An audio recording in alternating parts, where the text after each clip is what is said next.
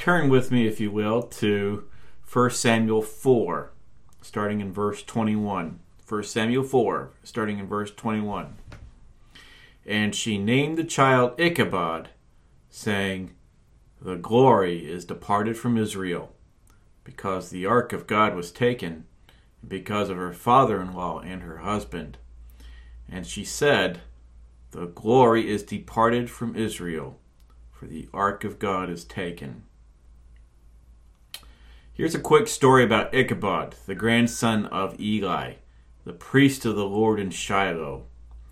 After the Ark of the Covenant was stolen by the Philistines, the glory of God was taken from Israel.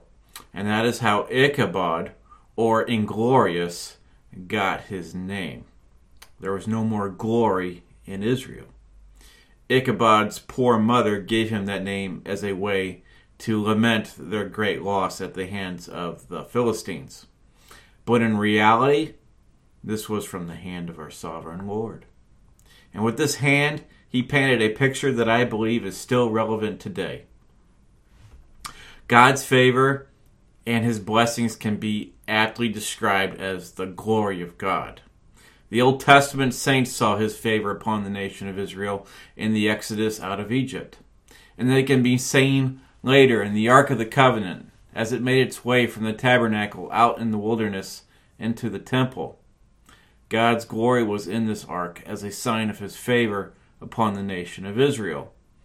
And then came Ichabod. The Philistines raided and captured the ark and ran off with Israel's glory. Israel was now without glory. Their house was now desolate. Ichabod. Matthew 23, starting in verse 37.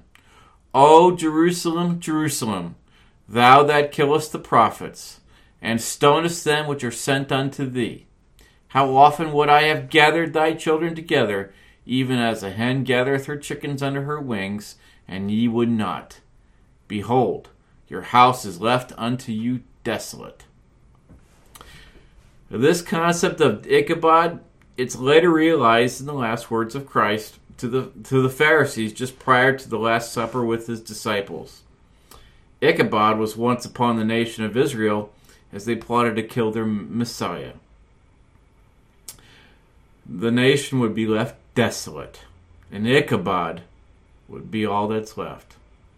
Christ in his glory would soon be departing, and Israel would be left with their house. Christ says it is your house, because what would remain is the religion of the Pharisees, the religion of man. Christ doesn't say it's his house, he says it's your house, your religion. Your nation is cursed. Your nation will be abandoned. Your nation will be left in ruin. The glory of God has departed. Ichabod. And it seems that even today, Ichabod eventually comes upon every true church. The glory of God in the gospel is there for a little while, just for a season, and then it's gone. Men turn from free and sovereign grace to the religion of man, and we see this time and time again throughout the ages. Martin Luther and the Lutherans caught wind of the glory of God in the gospel, and within the span of a few years, Melanchthon and his followers sneaked in and snatched the proverbial ark away and replaced it with man-centered, synergistic religion. Ichabod. The Baptists caught wind in the 17th century. Britain, only for Andrew Fuller's followers and the gospel that was, quote, worthy of all acceptation, sneaked in and snatched the true gospel away. Ichabod. And here in the United States, we see how many of our denominations all started out with the sovereignty of God, and now they are almost all will worshippers. Ichabod. This pattern will likely repeat itself over and over until the time of Christ's return, even in the churches we belong to today. Congregations are planted by the sovereignty of God with clear gospel preaching. They flourish, and people die. And slowly, man's religion starts to sneak in, and just like the Philistines, The religion of man proverbially steals away God's grace. And for proof, I challenge anyone to point to me a congregation that is faithful to the gospel that has been around for more than 100 years. The fact is, they simply do not last. Why is that? The first and most obvious answer lies in the sovereignty of God. God has been pleased to bring his remnant together in small little spots where the glory of God shines bright amongst the people. And then people begin to take his glory for granted. They enjoy the sweetness of the gospel for a short while, and then they slowly turn to the law, free willism, and the preeminence of their leaders. They dress their leaders up in robes and prance them around. People walk around adoring the man who is preaching instead of the one he should be preaching about. Controversies inflame, splits occur, people die. And as time fades away, those who are left behind have compromised on the truth and adopted the religion of man.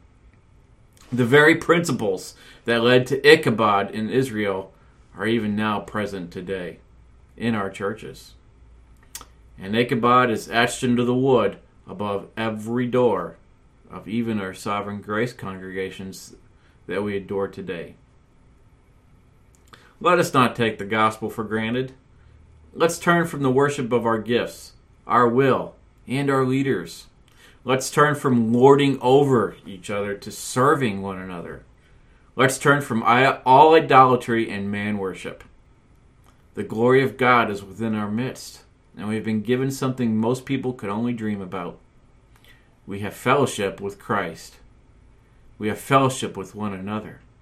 Let's stop fighting with each other, proclaim the truth in love, and remember that Ichabod is etched into the frame of every door of our congregations, reminding us that the Philistines are more than likely already waiting within the walls of our churches, hoping to steal away God's glory should we turn to idols and away from our Lord and his gospel where Christ alone is exalted.